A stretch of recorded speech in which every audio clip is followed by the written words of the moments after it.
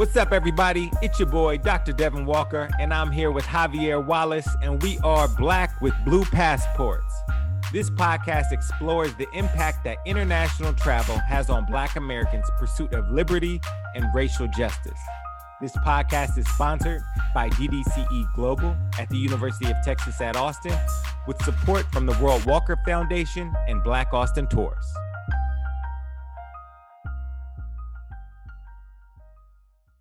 All right, and welcome back to another episode of Black with Blue Passports. It's me and your boy Javier Wallace here, and today we have an amazing guest with us. I'm super excited to have her. Let me tell you a little bit about Fatoumata Diallo. Diallo is good.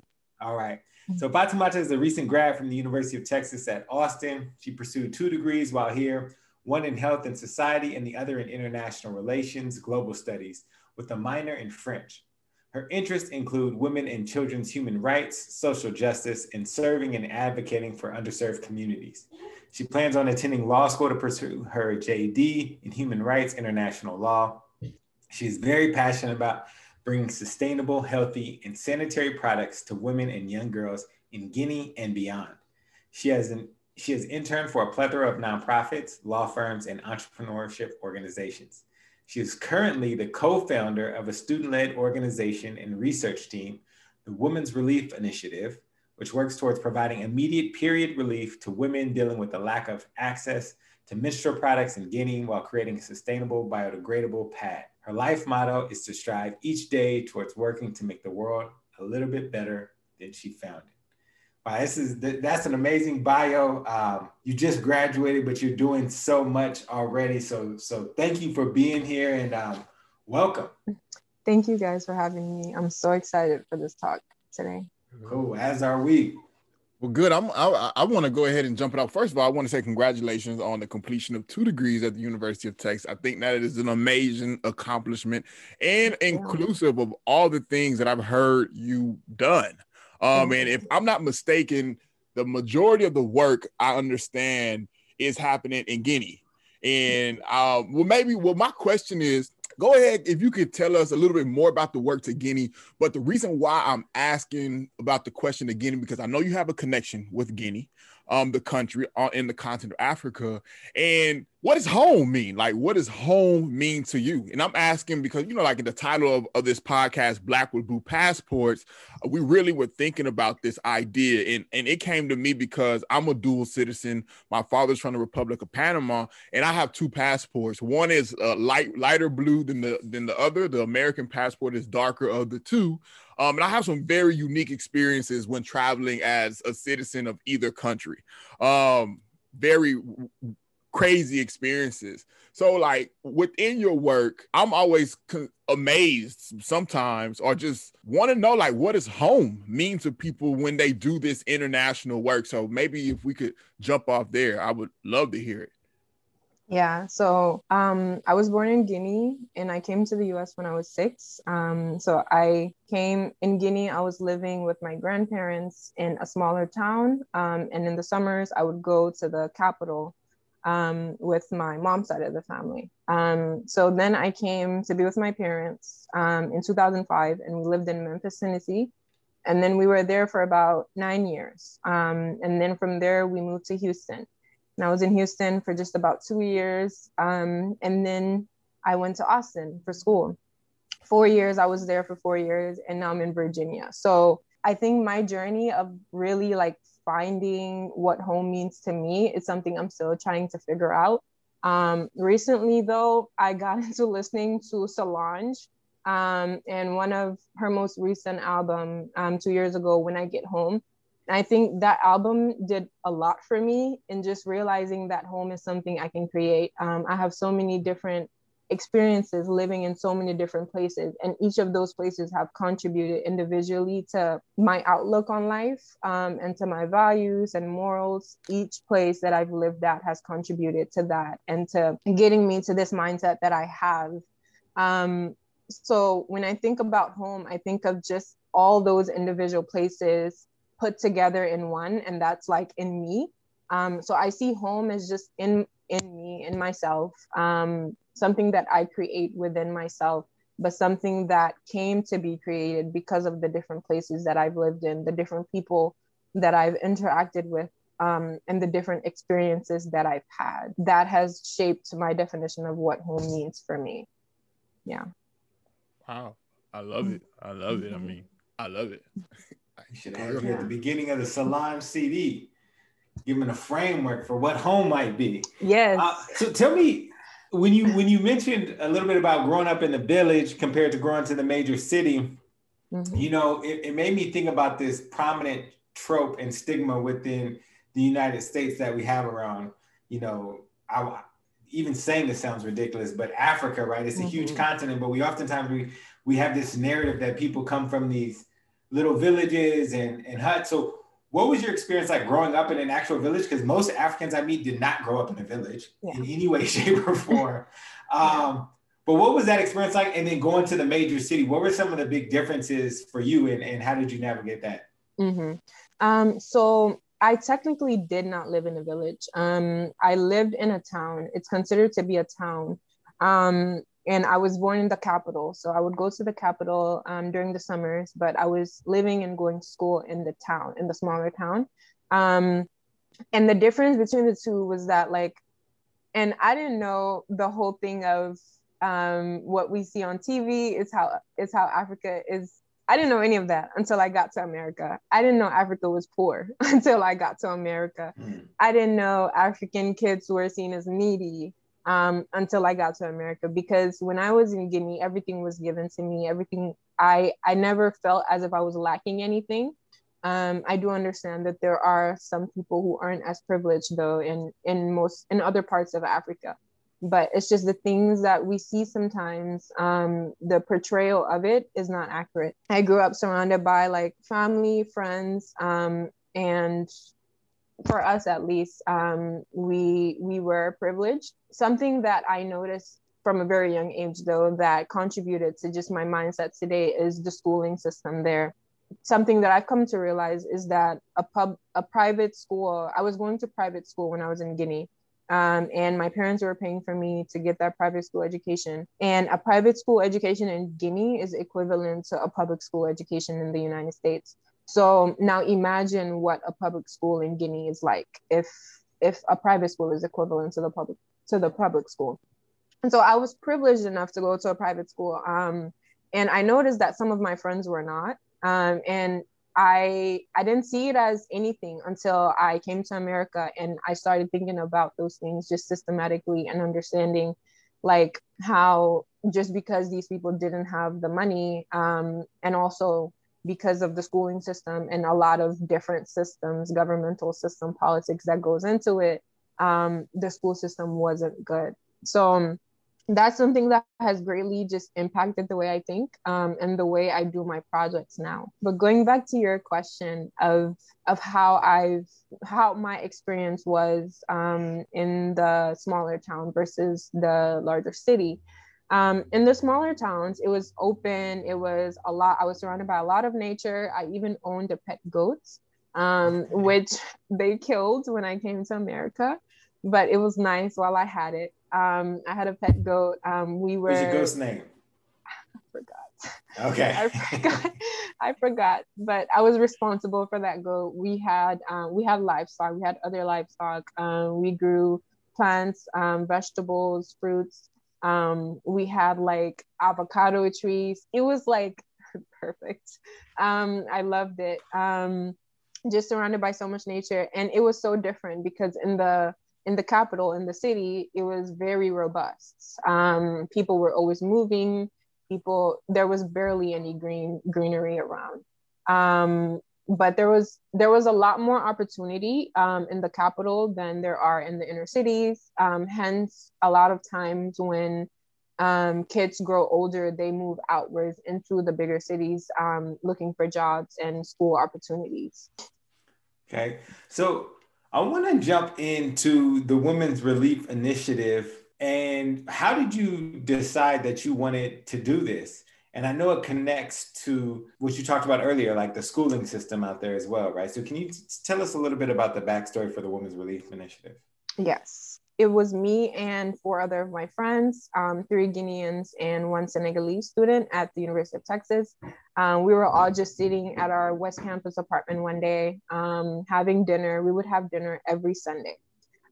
So we were just having dinner. And then I went to Houston for Thanksgiving break. And my mom, I told her that, hey, like me and my friends, we have dinner every Sunday. We just come together and we just share a meal. She said, that's all you guys do? Like, you all just come and y'all eat? And I said, yes, that's all we do. And she encouraged us to look into starting some kind of project for the community that brought us together. So I went back and I told my friends, and immediately they were on board as well. So we immediately started just looking out into the Guinean community within Austin, and seeing what it is that we can do. And they were very helpful in terms of like showing us different areas that we could do a project in. But we realized that they were showing us a lot of projects that have already been done. Some of which were helping the homeless population in Guinea, helping orphans, helping to sponsor kids in school. And then there was this one idea brought up about period poverty. And that's a term that we had never really, even if we'd heard it, we never really took time to like ponder upon it.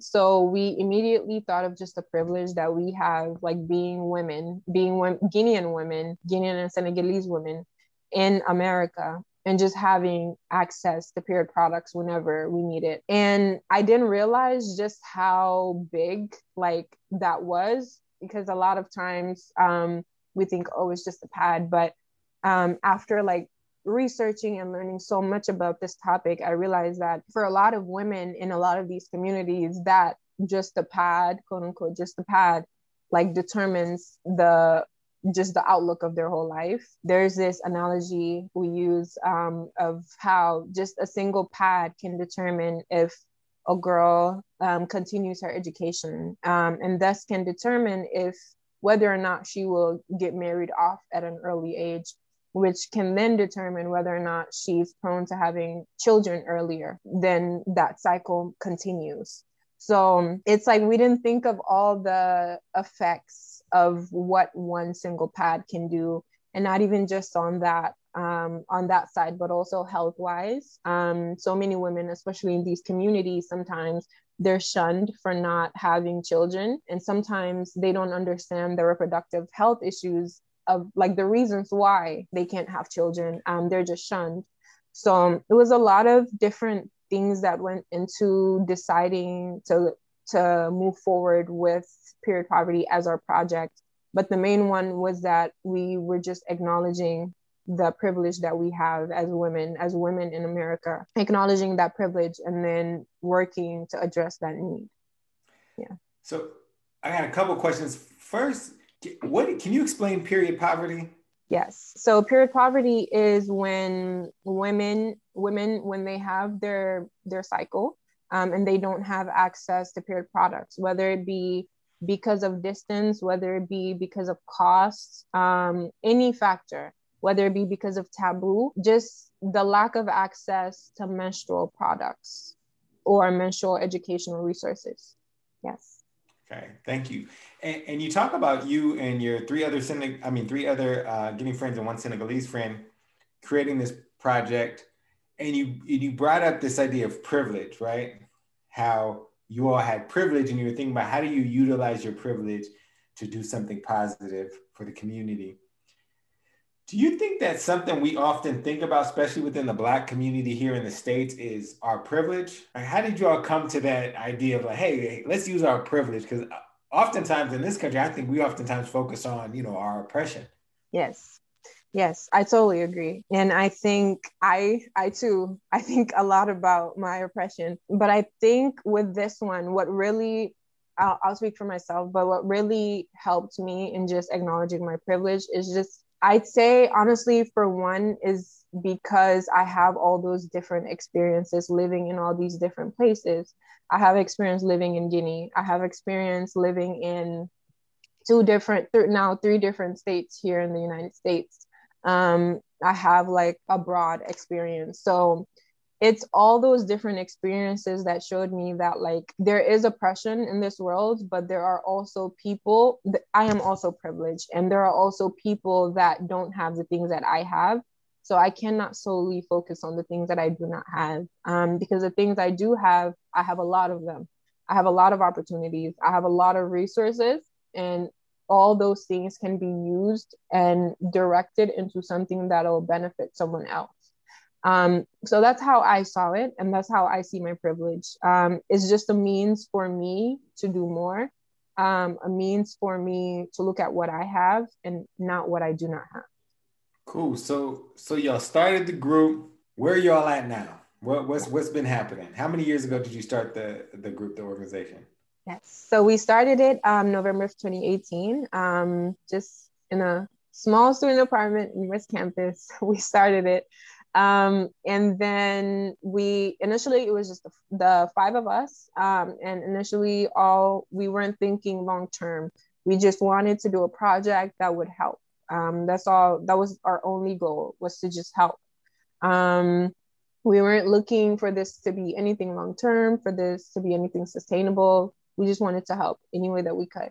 So that initially we did like a GoFundMe, and we did online fundraising campaigns, and we were able to raise $1,000, and we sent that out to Guinea for our first project, which was able to provide 3 clinics worth of pads for the women there, and also and there was also an educational factor. So the team that was on the ground, they were able to go and educate the women about the uses of a pad, how to use it, what it's used for, and how best to care for themselves, what periods are, just explaining all those things to them.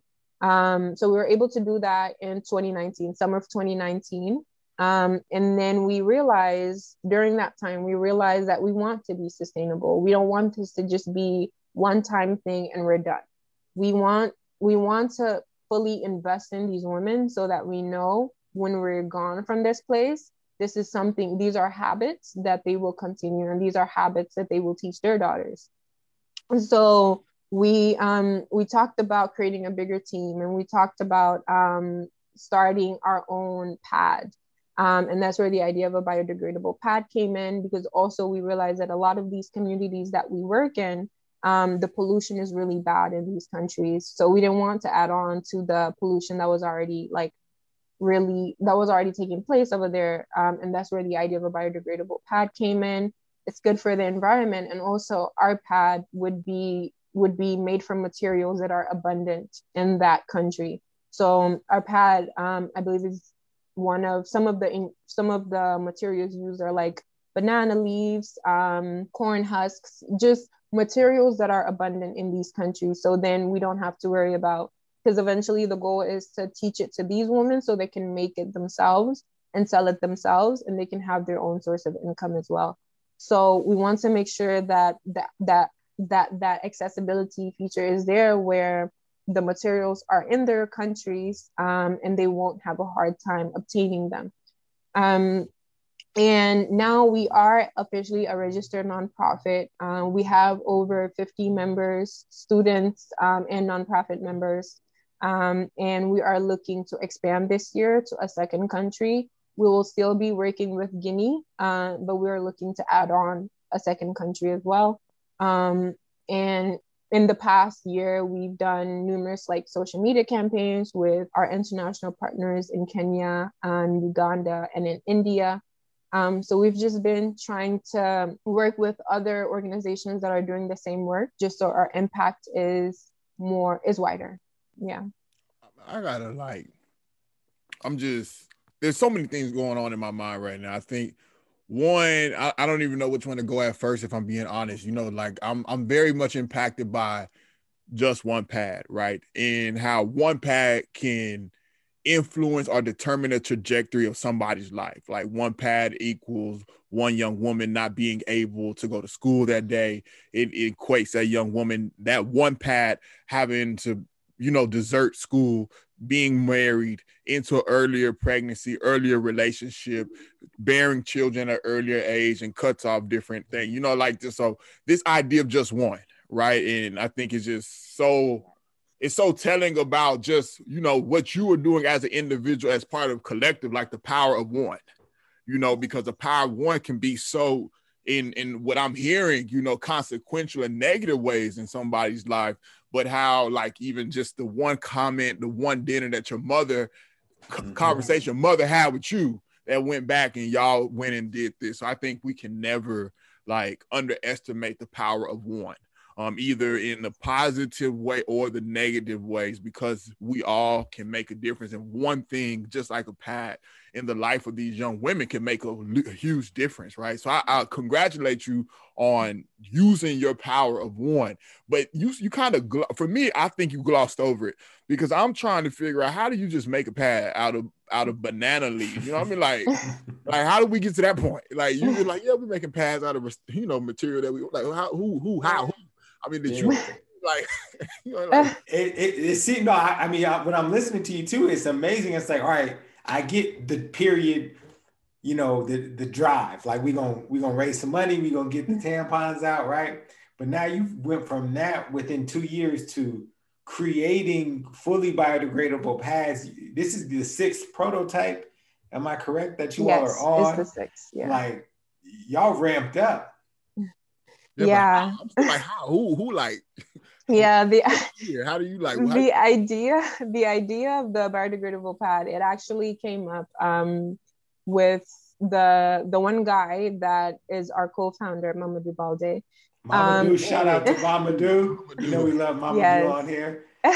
We him and I were talking about just how can we be more sustainable, and then he came up with the idea of, at that point, it was just us 5. It was just me, him, and our other Guinean and Senegalese friends.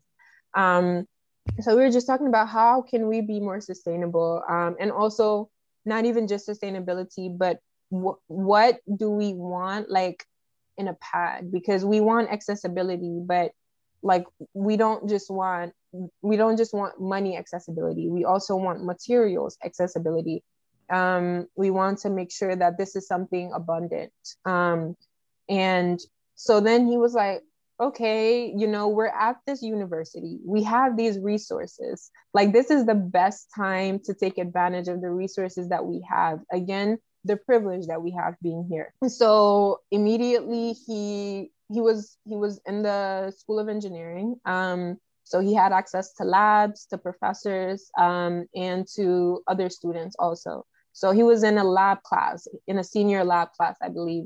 And he just recruited some of his classmates in there, and they made that project their senior project, and it got approved. And that's just how it started. It started off as a senior project, but because we were still UT students, and some of our members are still UT students, we have the advantage of having mentors, professor mentors, and also having access to labs and having access to grants, research grants. We applied for one last year and we won it. And we got a $1,000 grant, which helped us buy materials that we need to create these pads. So that's just how it started. It started with us just having a conversation about how can we be more sustainable? How can we provide greater expansion of access? And then that just went into Mamadou going out and finding a team, recruiting a team. And that's how it happened. So it's true what they say. It's true what they say. What starts here changes the world. It does. Branding. It does. Is it true? It is.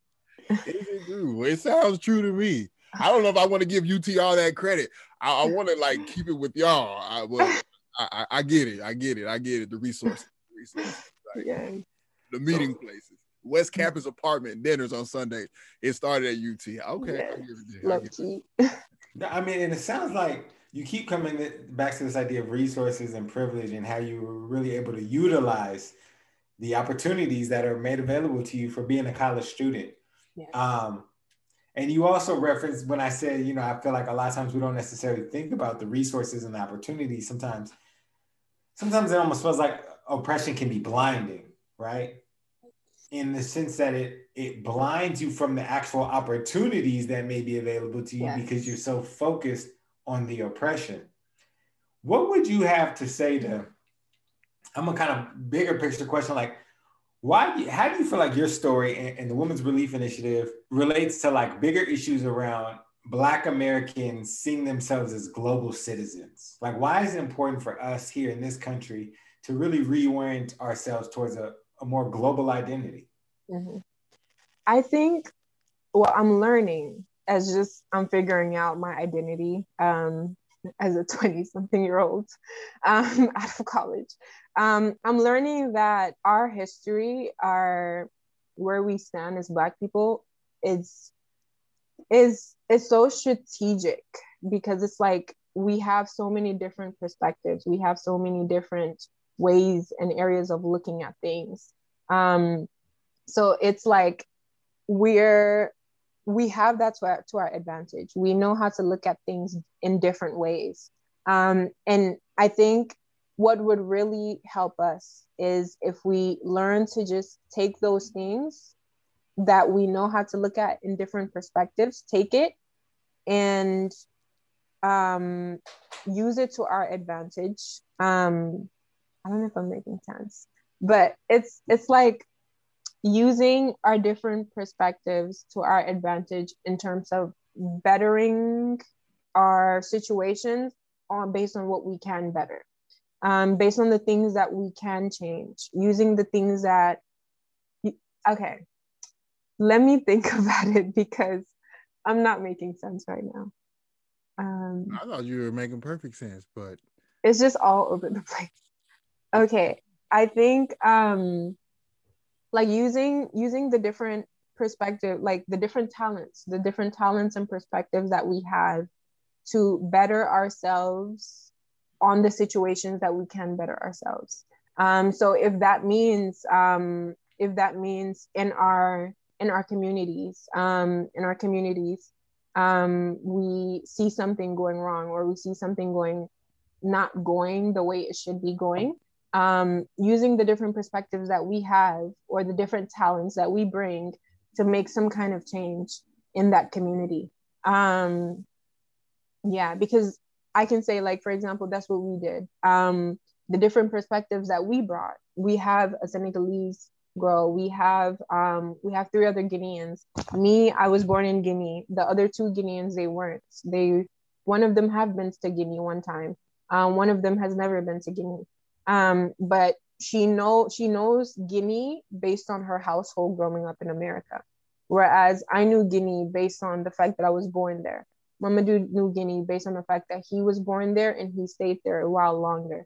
Whereas I have experience coming from Memphis, coming from Houston, and then we also have a Senegalese girl. So all of us brought in our different talents, our different perspectives on just how we saw things, how we grew within the people that we were around.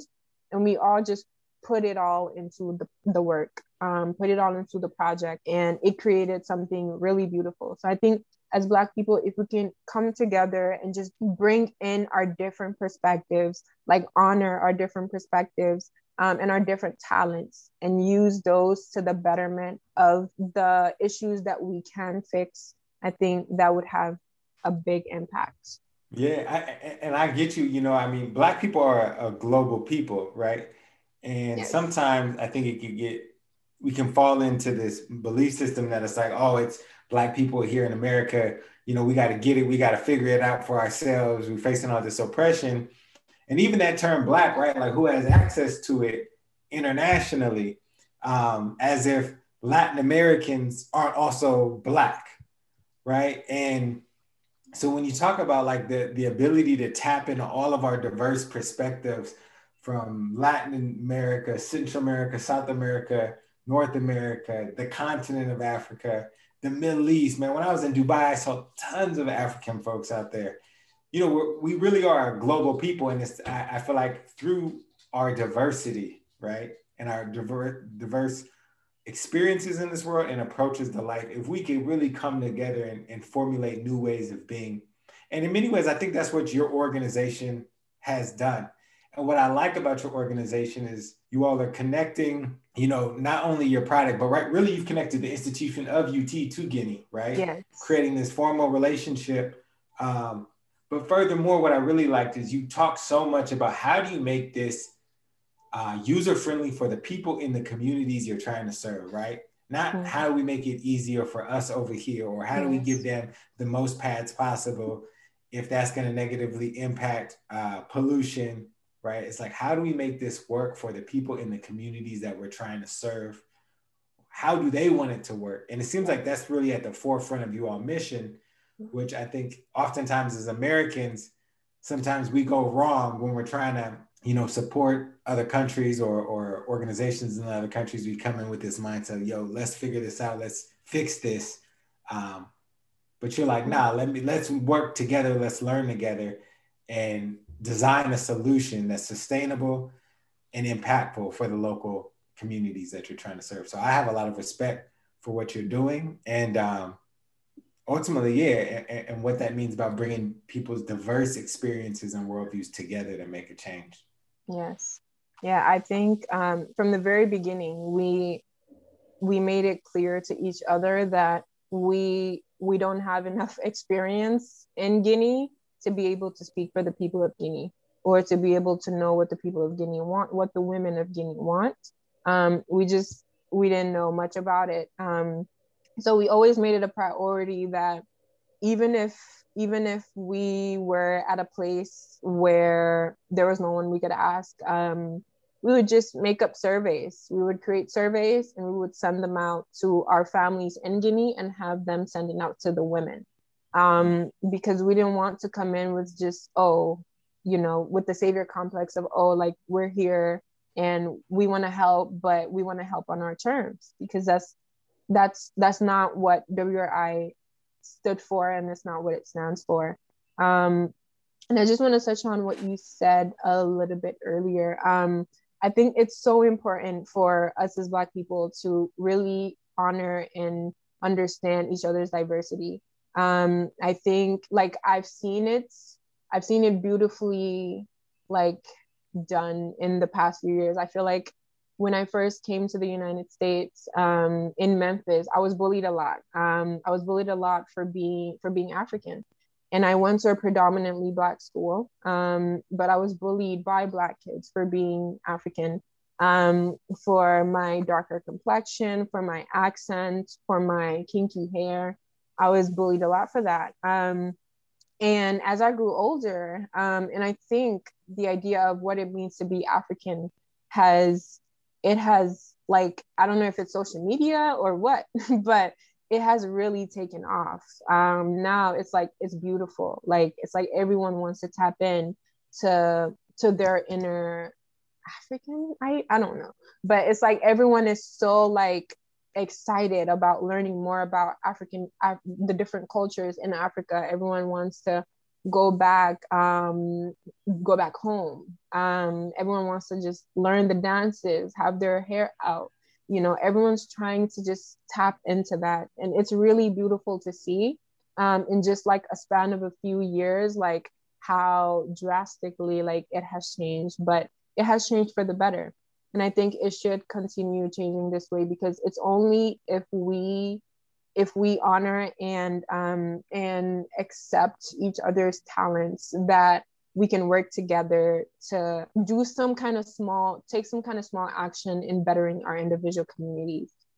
Yeah, no, that's beautiful. I wonder though, right? I wonder, because I agree. I think social media, Twitter, Instagram, the ability for individuals to choose and select the images and the representations of the various parts of the world that they want to highlight, right? We can do that individually now, instead of that coming from, really these white media outlets, right? So now people have the opportunity to do that for themselves, and they can really showcase and highlight what they want. And that's beautiful. But I'm also wondering for you, when you're trying to highlight and bring awareness to an issue within Guinea, right? An issue that also falls in line with this larger dominant narrative that we have about Africa and Africans, right? Being poverty oriented, this idea of not knowing something. How do you, when you're looking for donations, when you're looking for partners, when you're, ultimately you're trying to identify resources, how do you do that in a way that doesn't fall into this deficit-oriented discourse about people in Guinea, about gender relations in Guinea? How do you have that conversation? And is that a difficult conversation to have?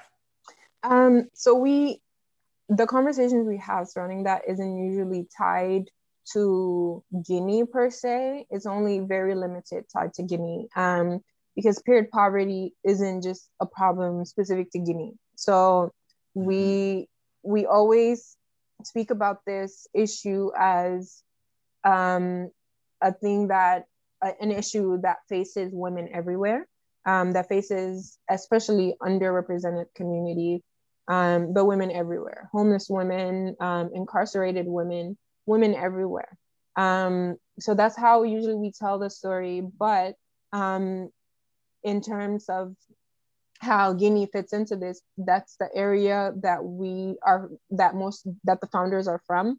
And that's the area that we have chosen as the first place that we will work towards eradicating this. But the issue itself is an issue for women everywhere and for communities everywhere.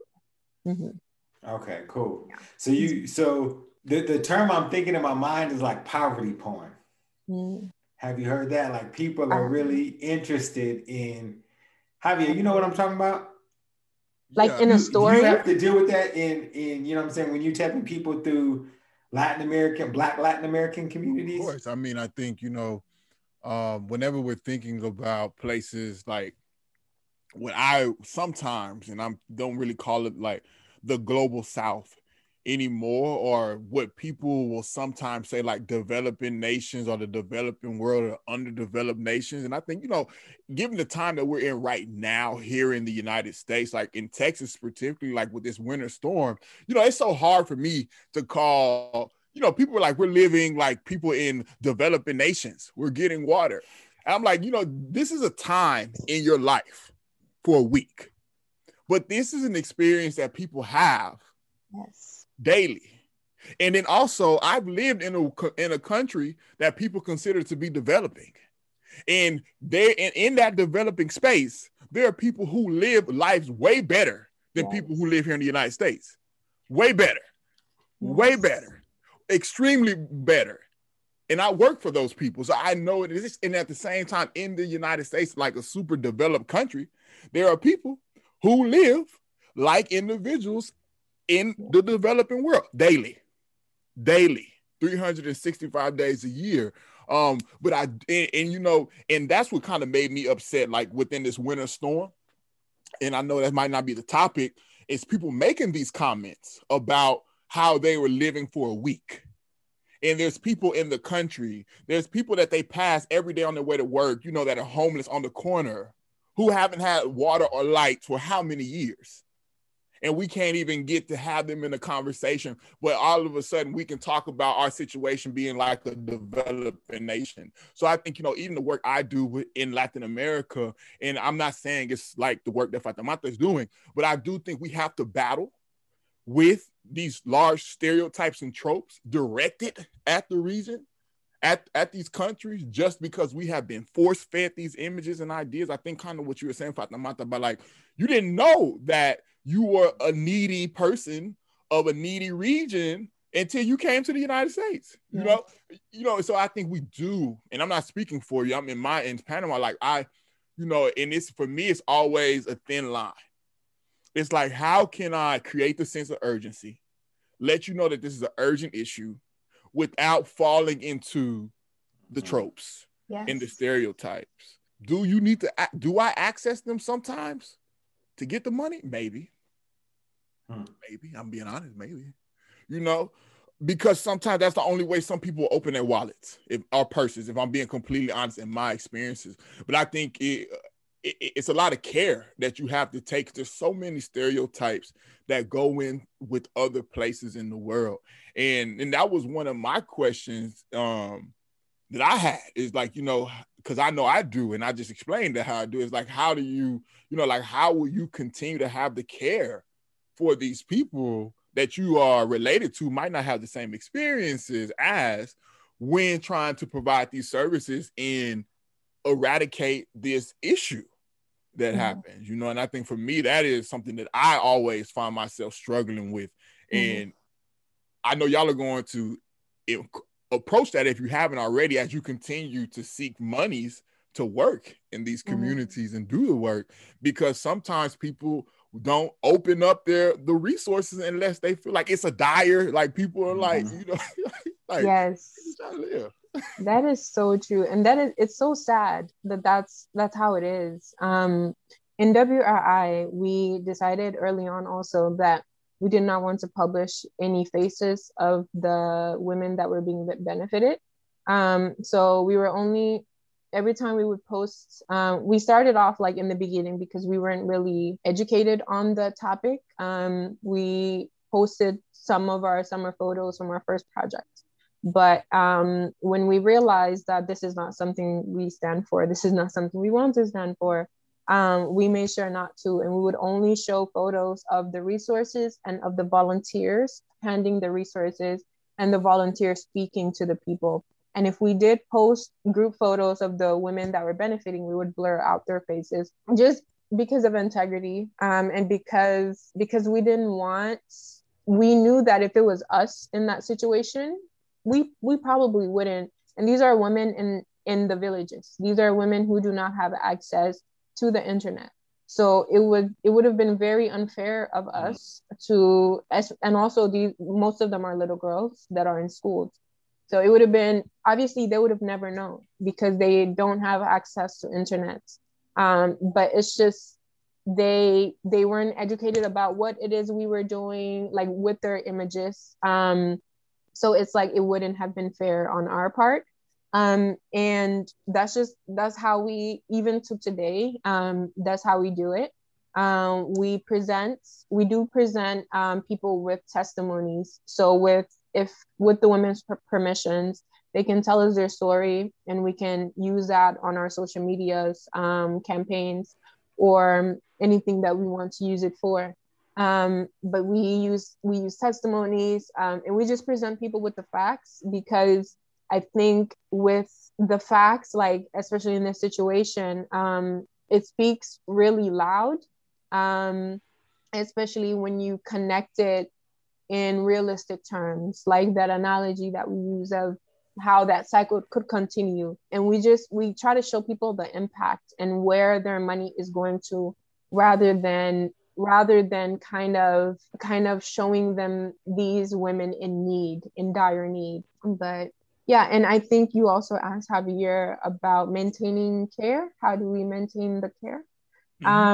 For me personally, I think one thing that helps me maintain that is just like understanding my privilege again, understanding that I too am a woman. I too bleed every month, and I have privilege being here and knowing all the resources that I need to know about how to care for myself, or even if I don't know, I have access to it. Just constantly reminding myself of that and reminding myself that there are women who don't. That's enough for me. Yeah. So thank you for that. And last question here, we're running a little low on time. It's a two-part question and a little bit of a comment.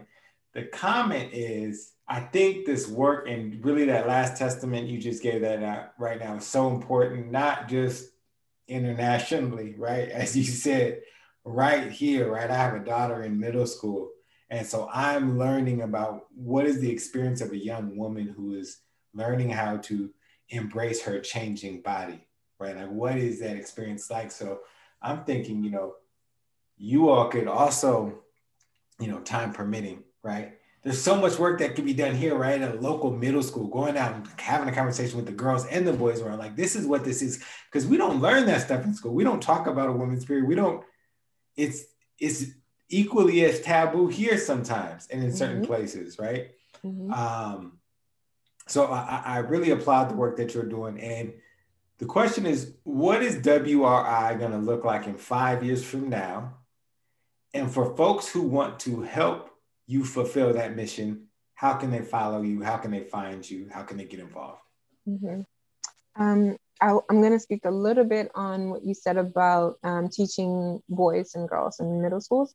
So we are also creating a curriculum, which we hope to eventually translate to the countries that we're working in. But the goal of that curriculum would be to teach boys and girls, middle to high schoolers, about what all things period. And the goal is hopefully to integrate that into school systems. So that's just side note.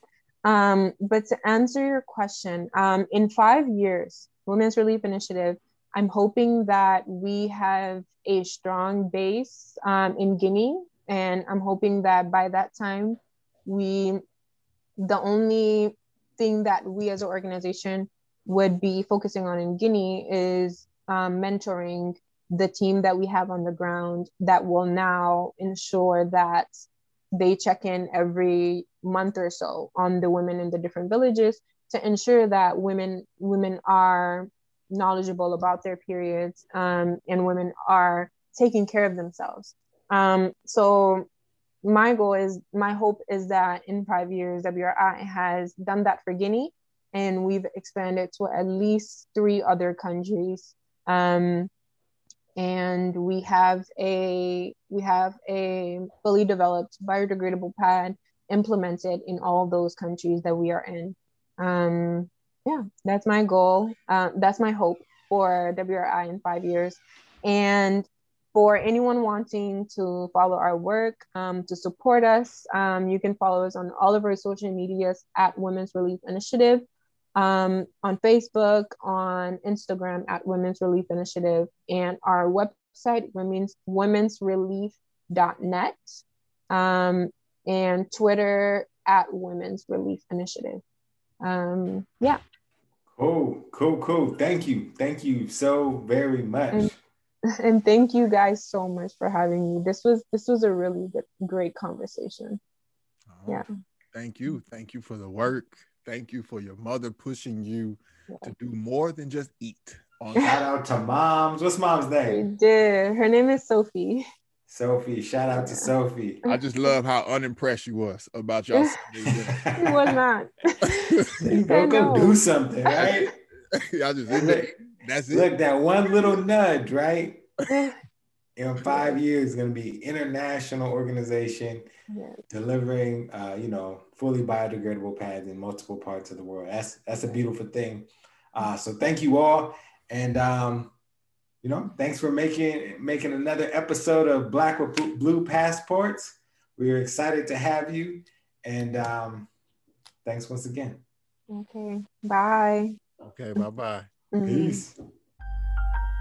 Thank y'all for checking out another episode of Black with Blue Passports with Javier Wallace and Dr. Devin Walker. Make sure y'all follow us and check us out on social media at DDCE Global, World Walker Foundation, Black Austin Tours, Afro-Latino Travel, and keep this conversation going. A special shout out goes out to our production team, Sophia Leal and Sydney Cox. Hey, be safe, y'all, and we'll see y'all next time.